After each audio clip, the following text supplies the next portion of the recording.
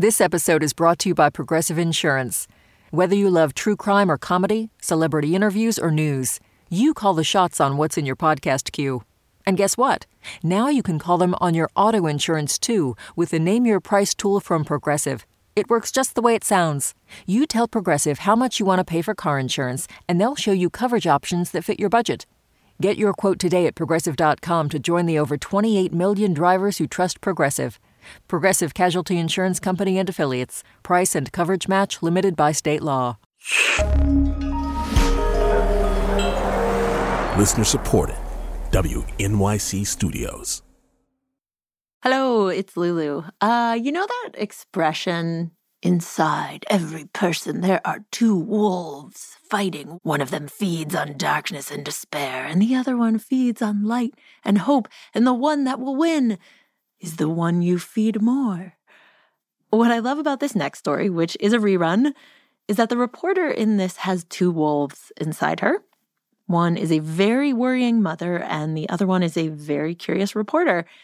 And she feeds both of them. She just feeds them both. And what results is this lovely story that takes you through a trap door in American society to a secret room where a bunch of MacGyver-y smart people are holding things together for anyone who happens to call them. That's all I'm going to say. Again, this is an older episode, a rerun. I think it was about 7 years ago. So sit back, relax, and let's go. Yeah, wait, you're listening? Okay. All right. Okay. All right. You're Listening to Radio Lab. Radio Lab. From WNYC. See? Yeah. Rewind. Hello. Hello, Jad. Brenna Farrell. How are the you? hell are you? Oh my God. Great. Wow. I feel like I'm literally talking to another world. I'm Jad. I'm Robert. This is Radio Lab, and today we are reconnecting with an old producer of ours, Brenna Farrell. Yeah, past life. Who, since leaving Radiolab, she's been busy with work. Mm-hmm. But also Raising two kids is crazy hard. with family. Just trying to take my vitamins and exist on a low-grade panic attack all day. Well, I guess we should start by, let's just try to recall what it was I don't even know how you bumped in. You don't normally. Okay, so back in 2015, my husband Nick and I were in our tiny apartment back in Brooklyn, and we were new parents. Our son Marty was 18 months old at the time. And one morning, I think it was about 5 a.m., still dark, Marty woke up and he was just, crying. And so I tapped my husband. It was his turn to get up early and go get Marty. So he got out of bed. I fell right back to sleep. And the next thing I knew, I was felt somebody tapping me, and I sort of rolled over in my bed, and there was just this little person looking up at me, covered in this greasy stuff. All over his face was shiny, and he was laughing, and he held up in his hand this giant jar of diaper ointment, this special medicated stuff that we had bought just that last week. And I just thought, oh my God, he just ate all this medicine, and I have no idea how much he ate. And I look around, and my husband, who had gotten up with him, changed his diaper, and they put him down on the floor to play, had, because he was exhausted, fallen asleep in the chair while watching him. So I just flung myself to the end of the bed, and I grabbed Marty in one arm and started frantically searching the label. Which was filled with words like petrolatum, Saracen, panthenol, glycerin, bisabolol. But Brenna says she didn't register any of those words because right underneath that list of ingredients, I just saw this bold type that said, if swallowed, call your doctor or poison control center immediately. And so I'm clutching my son, and I'm clutching this jar, and then I yelled to my husband to wake him up, and I'm like, I need you to find the number and call poison control while I hold Marty. And so Nick snaps into action. leaps off the chair into the other room.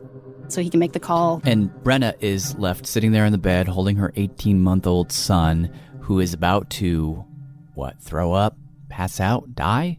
She's not sure. Have you ever felt that hollow feeling where your whole chest just drops, and it feels like missing a step? You're just utterly sick, and then just all sweaty up in my temple. So I'm sitting on the edge of our bed, Marty's in my lap, and I'm eagle-eye watching for, like, whatever's about to start happening to him. And I had always heard that, like, you have your mother's instinct or whatever that is, and, like, moms know best, and moms can tell when something's wrong with their kid, and, like, sometimes maybe that's true, but for me... Brenna says she just froze.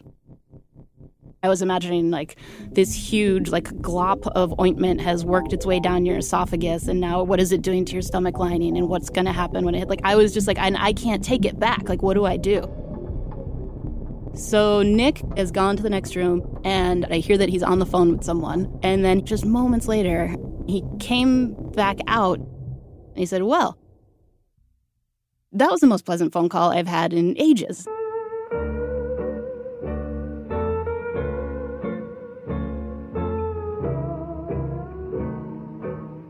There he was, completely calm, kind of like smiling at me in the doorway. And I'm just still hunched over the bed, like hanging on to Marty, thinking, what is going on? So Nick straightened up and then went into like, oh, okay, here's what happened. I called, they immediately picked up. Brenna says that Nick told her he talked to this man. The guy asked him, super matter of fact, how much Marty weighed. Nick told him 20 pounds or whatever. He asked then what brand of diaper ointment did Marty eat. Nick told him the brand. And then the guy did a little mental math and said, your child's going to be fine. Totally fine. This was probably not a big deal at all. It was really common. No vomiting? No, nothing? Nope. He was like just like a slippery little piglet at that point. So cleaned him up and then, let him play. But for the rest of the day, I just kept thinking, what the hell is poison control? I honestly didn't think we still lived in a world where you could just call a hotline, like get on the telephone and talk to a live human who somehow knows everything about this one specific brand of diaper ointment. And then bam, like 45 seconds later, this full-blown crisis in my mind was just gone. And then, I just was having this weird moment of like, there's this invisible network out there that was just kind of primed and waiting to help. Who are these people? So a few months later, I'm totally obsessed with poison control. Check. And I ended up in a skyscraper in downtown Chicago. Up 19 floors, down these 4 twisty-turny corridors to the oldest poison control center in America. We're here. When I got there, our staff wish there was some natural light. Carol, the senior director, took me on a tour. It's a lot smaller than I would have expected. You can say it's a dome. No, it's not a dome. But it definitely is an office. It was, I think I was expecting like just banks of like high-tech gleaming computers. And instead, That phone hasn't worked in at least 5 years, but it's still there. it was this narrow office with gray carpet, We have a crusty mushroom poster up there. gray cubicles. I don't know whose Cubs hat that is, but it's been here for a while. The place kind of reminded me of like a basement college computer lab, like where all the machines are kind of still running Windows 95 or something like that. And sitting in front of those computers Poison Center? were the poison specialists. I'm the snake bite person. I love handling snake bite calls. There's Erin, who's into snakes. Like the little old lady who's like working in her backyard, and there was a snake, and she chops off his head with a shovel, and then she brings the snake head into the ER to show them what bit her. And there's Connie. I'm sort of the go-to person for mushrooms, how I look at it. She takes mushroom calls even when she's on vacation. Is that true? Yes. And she gets excited about it. There's Cindy, who used to work in the ER. I'm a nurse by background. There's Jessica. Yeah, I take the home calls. There's Art. I'm interested in all of it. It's all fun. And then Brenna's here. there's Tony. Hello. Hi, Tony. How's it going? So good to meet you. He's the expert in everything. Illinois Poison Center. I'm ringing. Okay. Illinois Poison Center. And while I was there, the stream of calls, it was just nonstop. All right. Bye-bye. As soon as one of them would hang up the phone, Poison Center? Illinois Poison Center. another call would come in. He's 5. Normally healthy. Okay. Gently wipe off his lips with a little warm water on a washcloth. Give him something to drink. They all told me that in order to work here, you need a background in medicine, special training in toxicology on top of that. It helps to have a good memory, good math skills. But, more importantly, what you really need is to be able to stay Calm. calm. I usually tell people they're going to be overwhelmed by the first 3 months. Poison Center? Because sometimes the calls, Oh, glow stick is not going to be a problem. they're adorable. Oh, gosh. But other times, Oh, boy. they're like this. He has a temperature of 104. This is an ER call. What was the sugar again? A hospital was calling about a male patient who had been found unconscious. Completely sweaty, diaphoretic at home. So the medics are assessing him. His blood sugar was 40. His Tylenol is 372. His pupils, she said, are bouncing all over the place. I don't know what that means. After she hung up, I asked Cindy if this was a self-harm call. It's believed to be, yes. She was saying that his wife just died of cancer. Yeah. Is that somewhat rare to get one that serious? No, not at all. We get them all the time, at least, Poison Center? Can you spell that? Can you spell the name of that drug?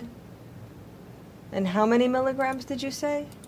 I ended up spending about 12 hours there that day, and if you sit in a poison control center that long, you just... Poison Center. These calls are washing over you. They're just coming and coming and coming. Poison Center. You start to feel just kind of... How's your child doing? Overwhelmed by the fact that every single time the phone rings... How many times did she vomit? There's somebody on the other side of the line, and they're in a moment of uncertainty or panic. And when did she take the Tylenol overdose? Crisis. This could be pretty serious. And the scale of that is just kind of shocking. We manage 80,000 calls a year out of this room. And that's just this one center. That's just Chicago. If you take the poison centers all across the country, they handle almost 3 million cases a year. So you get a call like mine, or much worse, about every 14 seconds or so. Well. This is a very poisonous planet. And thinking about just how many of us are bumping into these things that we think might be poisoning us. Arsenic, mercury. That are poisoning us. Gold is poisonous to some extent. Silver, not so poisonous, but it'll turn you blue. I decided to call up Deborah Blum, director of the Night Science Journalism program at MIT, and poison enthusiast. I love poison, it's true.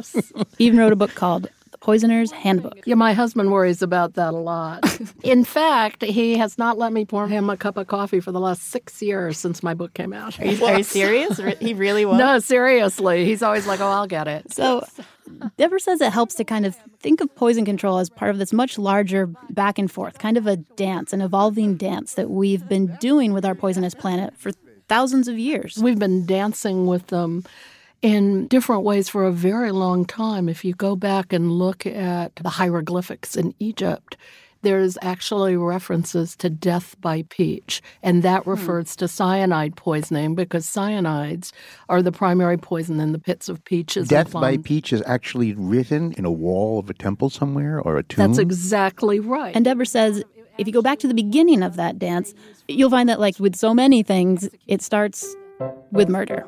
Because we humans first got really interested in poisons when we realized we could use them to kill each other. And one of my favorite examples is actually arsenic, which in early 19th century Europe was, by all accounts, the perfect homicidal poison. It was tasteless. It was odorless. You could put it into vanilla pudding or oatmeal. It mimicked a natural illness. Gee, it kind of looked like they had a bad gastroenteritis. And at the time, we had no way of detecting it. Literally, when we come into the 19th century, science has not figured out a way to detect a single poison in a corpse. Well, so what ruined this perfect murder? Well, there was a chemist in Britain named James Marsh who worked out this incredibly, by standards today, primitive test, which involved mincing up the tissue from the dead person and adding some acid and heating it up and distilling it. And then as this vapor comes out, it cools onto glass. And if there was any arsenic in the original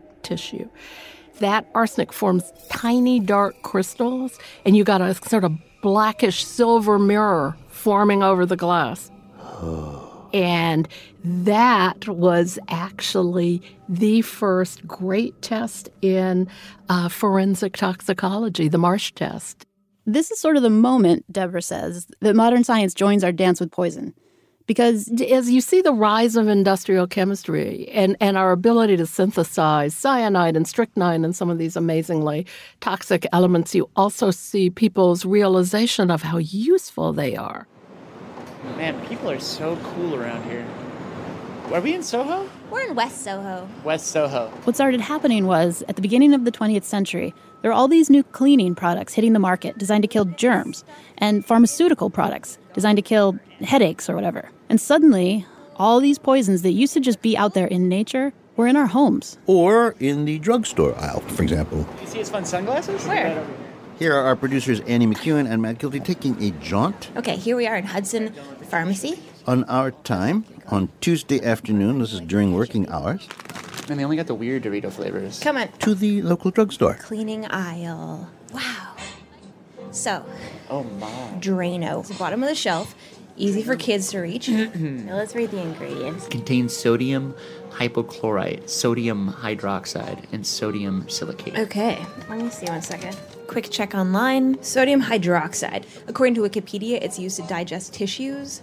Say there's like roadkill in a landfill. They will put the roadkill in a sealed container with sodium hydroxide and water. Oh, wow. It's like Breaking Bad. Yeah, and the body turns into a liquid with coffee-like appearance, apparently. It's like Turns makes people into coffee. Yeah. Okay. Little higher on the shelf. Everybody's favorite childhood cartoon. Mr. Clean, Meadows and Rain Scent. Oh, yeah. Same thing. Sodium hydroxide. Coffee people. Wait, don't open it. Don't open it. It's not, you have to open it to buy it. No. Yes. Look. Well, what's this thing? This opens. No, there's Windex. I see Windex. Oh, this one's just called ammonia. If you mix ammonia and bleach, what happens? A poisonous gas results. Also occurs naturally in the atmospheres of Jupiter and Saturn. That's impressive. Next one. This little gray bottle up on the highest shelf. Godard's brass and copper polish. A brass and copper polish. Contains 2-butoxyethanol. It has a sweet, ether-like odor. Here, I'm going to pop this. Oh. Did you just open it and smell it? Oh, it said harmful if any. Okay, well, it says it can cause adrenal tumors in animals. It's carcinogenic in rodents. Jesus Christ. Oh, I hope I didn't smell too much of it. Matt. Let's just get out of here. You don't want to get some chips? All right. We're very comfortable with the fact that we walk down the grocery store aisle or open up the medicine chest and we're surrounded by these different, in pill form or liquid form or spray form or whatever, but these different compounds that actually are dangerous. We're used to that. We live with that, right? Wow, snakes. Which brings us to a guy. Let's see. Oh, and there's a plaque for Louis Godolman. Actually, I saw this plaque dedicated to him on the wall at the Poison Center in Chicago. In appreciation of the initiative and devoted service of Louis Godolman, RPH, founder of the Poison and Drug Information Center. Anyway, a guy named Louis Godolman. Louis Godolman, who is a brilliant scientist in the state of Illinois. Louis passed away back in 1995, but his wife, Catherine, is still very much alive. Absolutely. She's 98 now, but she met Louis back when she was a 20-year-old nurse working in the St. Luke's Hospital in Chicago. It was 1940, and he was the pharmacist in the hospital, and everybody knew Lou, and we all loved him, and I was the lucky one. I caught him. Louis was sort of a shorter man, dark hair, big dark eyebrows. And he had a great personality, and he would take care of everything that came along. Friendly, but when it came to his work, he took it very seriously. The pharmacy was directly across the hall from the emergency room. And so what started happening is Godolman noticed this trend. Like, just to back up, this is the 1940s, and doctors are totally winning against infectious diseases. And what that meant was that, as far as the public was concerned, keeping your family healthy and germ-free is a big deal. And that meant keeping your home so clean, super, gleaming clean, duper, so white, clean. It really looks clean, doesn't it? And at the same time, there's just this explosion of new cleaning products coming into the market. Babo cleans your sink brighter than any other cleanser in the world. Johnson's Jubilee. New Blue Cheer.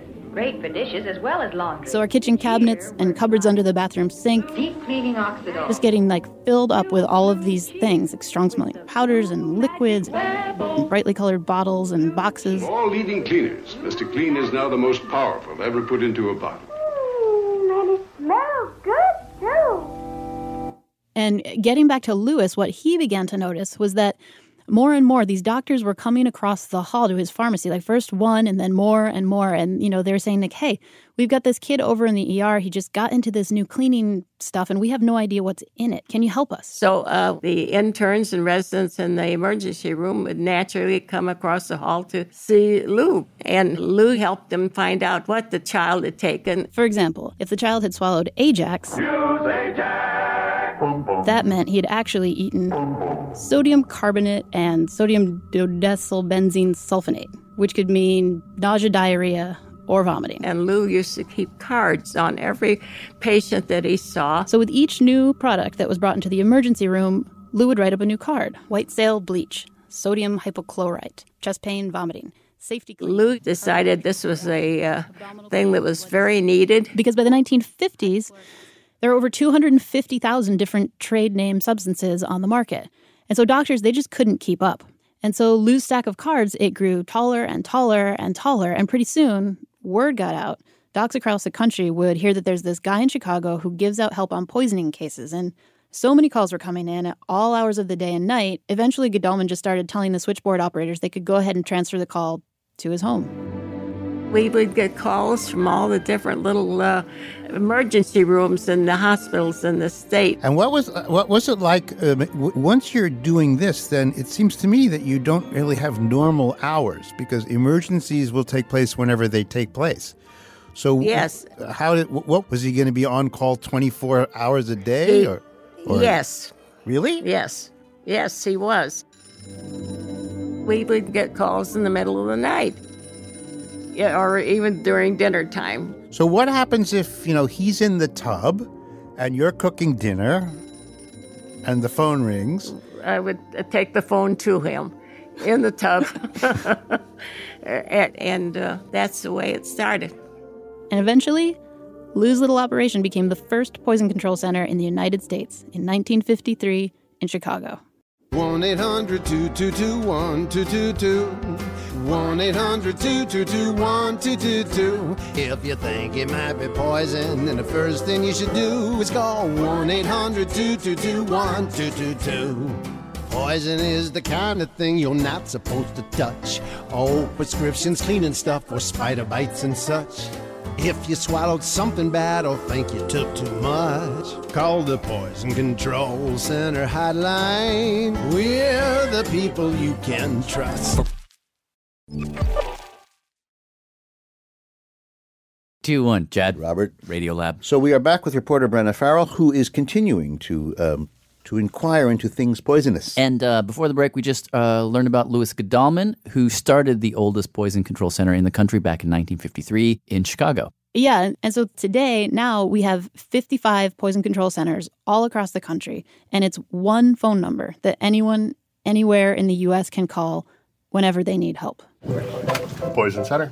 Are there certain times of day? Like, is there a rhythm to the day generally? The usual pattern. It's busy in the morning. The kids are getting ready for school and the parents are getting ready for work. People brushing their teeth with muscle rub cream. Kids drinking a little mouthwash, eating some sunscreen, eating some old mayonnaise. Double doses in the morning. Each parent will give the kid ADHD medication, and then the mid-afternoon kind of tapers down a little bit. Till like 4 or 5 is the slowest. And then the evening. The busiest time of the day overall is like between 6 p.m. and 10 p.m. And it's people coming home from work, trying to get dinner. Super glue instead of eye drop, super glue instead of lip gloss. People take the dog's or cat's medicine by mistake instead of their normal medication. Oh, no, really? Yeah, that's a frequent scenario. At night, it gets to be with adults. I have a list here of all the things that have been used instead of lube. It's just busy. It's, just a hectic schedule that we're living in right now.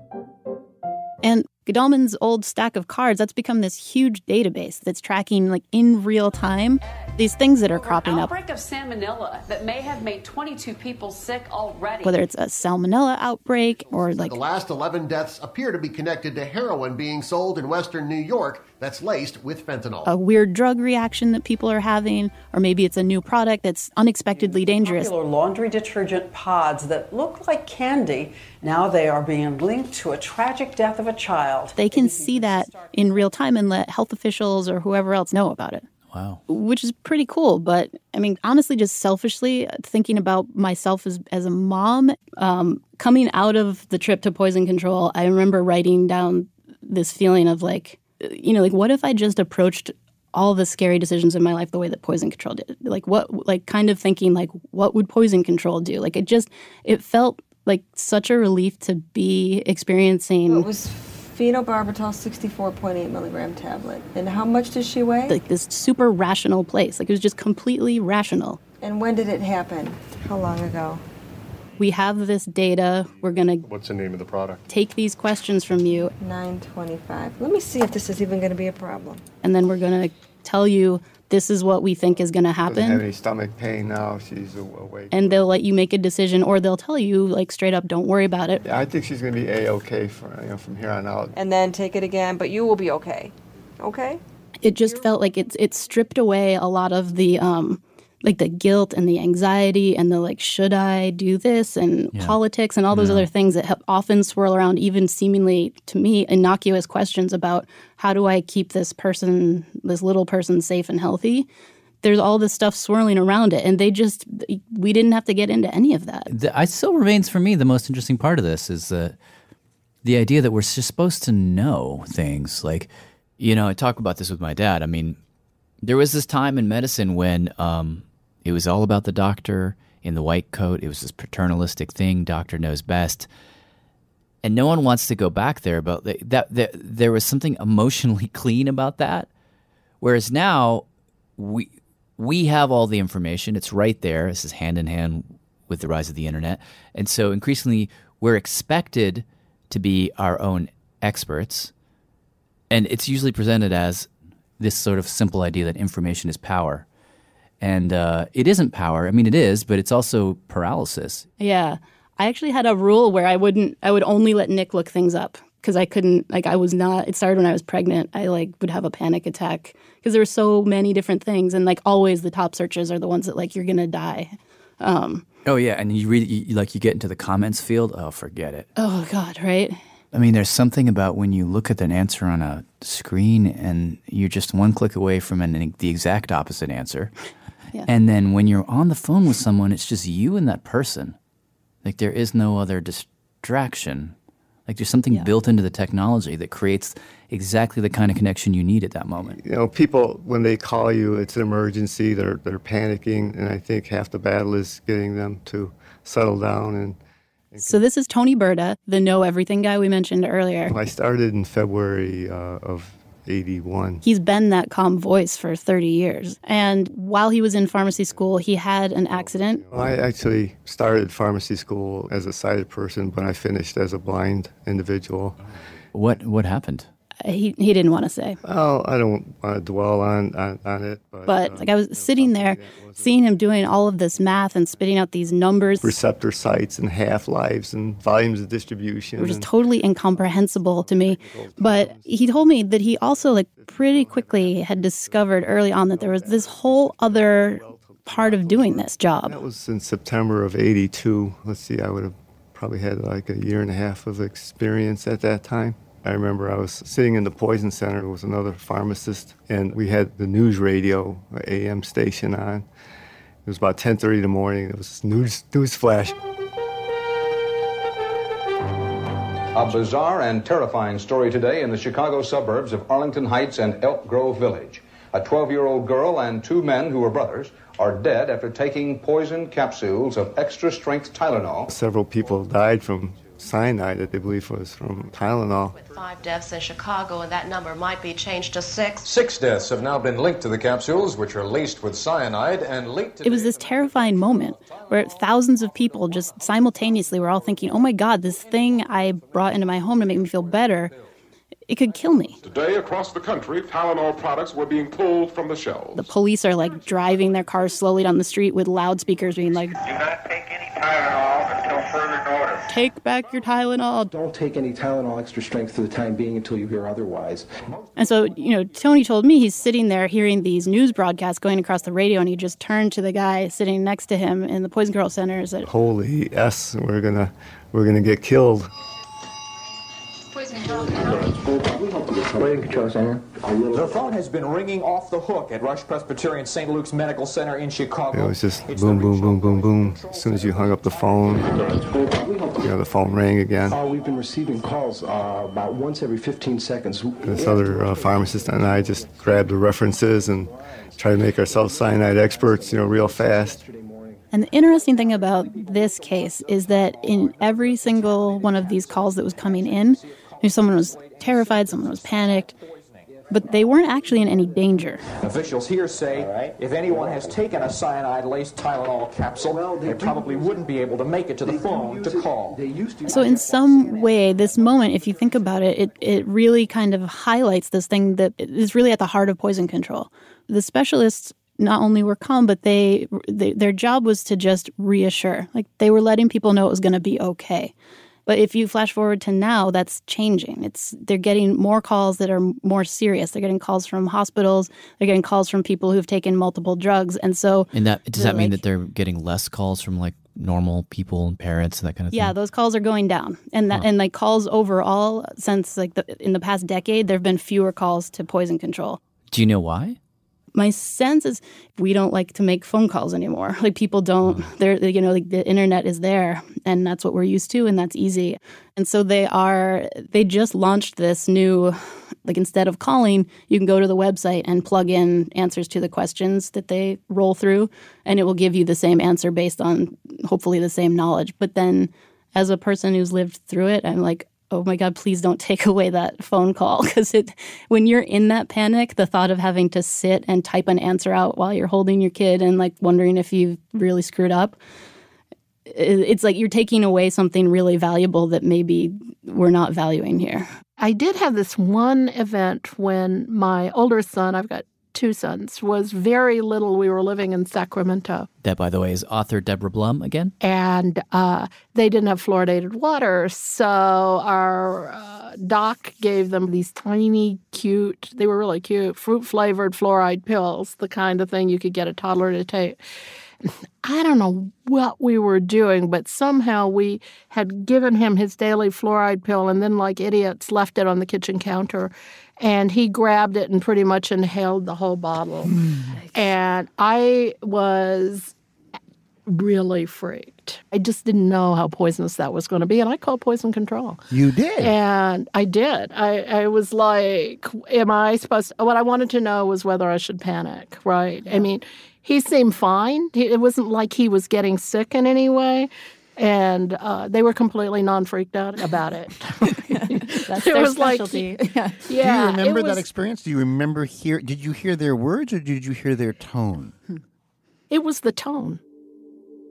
They were so calm, and they could tell I was freaked. And I can just tell you, I'm standing in the kitchen. We had this phone. My son's by me. He can tell I'm free, but he doesn't really know I'm free. And I sat on the floor. After I talked to them, I just sat down on the floor with them because I was just so grateful, right? And I was. And that's what I remember, is how grateful I felt. You can't eat poison. Hello, my 2.5-year-old daughter just ate most of the tube of a 0.85 ounce thing of Crest. Good afternoon, Poison Control. How may I help you? Oh, yes, hi there. I gave my son 12.5 milliliters of children's Motrin. We understand. And what is his weight? He is about 25 to 30 pounds, so... Question. 0.243%. 0.243. How much does the child weigh? She weighs water and drank from it. Darn it. I think 24 pounds. This was a brand new tube that she ate? Just a tiny bit used, maybe a pea-sized amount used. It's from the bait station. That shouldn't be a problem.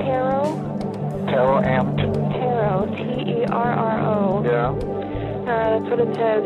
That's all I can see. It says others, Tero. Does it say anything, Tero Killer 2 or no, it's anything else Tero. that you can read? Yeah, 4 tubes, 5.Y or 5 percentage. It might be percent, I'm not sure. 5 what? 5.Y. 5.4, maybe. Maybe, yes, 5.4. Yeah, that's sodium tetraborate, 5.4. That's not a problem. No? No. Oh, thank heaven. No, just give her something to drink and she'll be fine. Okay. Yeah, it's definitely not even close to the possible toxic dose. No, this happens all the time. Yeah, well, she should be fine. Yeah. All right, well, thank you so much for your help. I appreciate it. You know, he'll be fine. Wow. Leticia. Is it Leticia? Leticia, you just put it at ease, and I appreciate you very much. Oh, we appreciate it. 1-800-222-1222 1-800-222-1222. If you swallowed something bad or think you took too much, 1-800-222-1222. Calls to Poison Control are confidential, by the way. We got permission from the callers you heard to use the audio. If you should ever need to call Poison Control, the number is 1-800-222-1222. Deborah Blum's latest book, The Poison Squad, is going to come out this fall, and you can find out more on our website. Thank you also to Nick Capodice, Wendy Blair-Stefan, Marion Moser-Jones, Andrew Perella, Whitney Pennington, Richard Dart, and Natalie Wheaton. This episode was reported by Brenna Farrell and produced by Annie McEwen with help from Jake Arlo. I'm Jad Abumrad. I'm Robert Krulwich. Thanks for listening. If you think it might be poison and you don't know what to do, call 1-800-222-1222. And update from the future, Lulu again. Marty is now 9. And Brenna said that in just the last year, he and his brother have ingested things that required Poison Control to be called. Anyway, so Brenna's family is doing their part of keeping Poison Control relevant. Big thanks to her, big thanks to Poison Control, and big thanks to you for listening. Catch you next week with a new one. Radiolab was created by Jad Abumrad and is edited by Soren Wheeler. Lulu Miller and Latif Nasser are our co-hosts. Dylan Keefe is our director of sound design. Our staff includes Simon Adler, Jeremy Bloom, Becca Bressler, Ketty Foster Keys, W. Harry Fortuna, David Gable, Maria Paz Gutierrez, Sindhu Nyanasambadam, Matt Keelty, Annie McEwen, Alex Neeson, Amy Pearl, Anna Raskuit-Paz, Alyssa Jong Perry, Sarah Kari, Sarah Sambach, Ariane Wack, Pat Walters, and Molly Webster, with help from Timmy Broderick. Our fact-checkers are Diane Kelly, Emily Krieger, and Natalie Middleton. Hi, this is Tamara from Pasadena, California. Leadership support for Radiolab science programming is provided by the Gordon and Betty Moore Foundation, Science Sandbox, a Simons Foundation initiative, and the John Templeton Foundation. Foundational support for Radiolab. There's a lot going on right now. Mounting economic inequality, threats to democracy, environmental disaster, the sour stench of chaos in the air. I'm Brooke Gladstone, host of WNYC's On the Media. Want to understand the reasons and the meanings of the narratives that led us here, and maybe how to head them off at the pass? That's On the Media's specialty. Take a listen wherever you get your podcasts.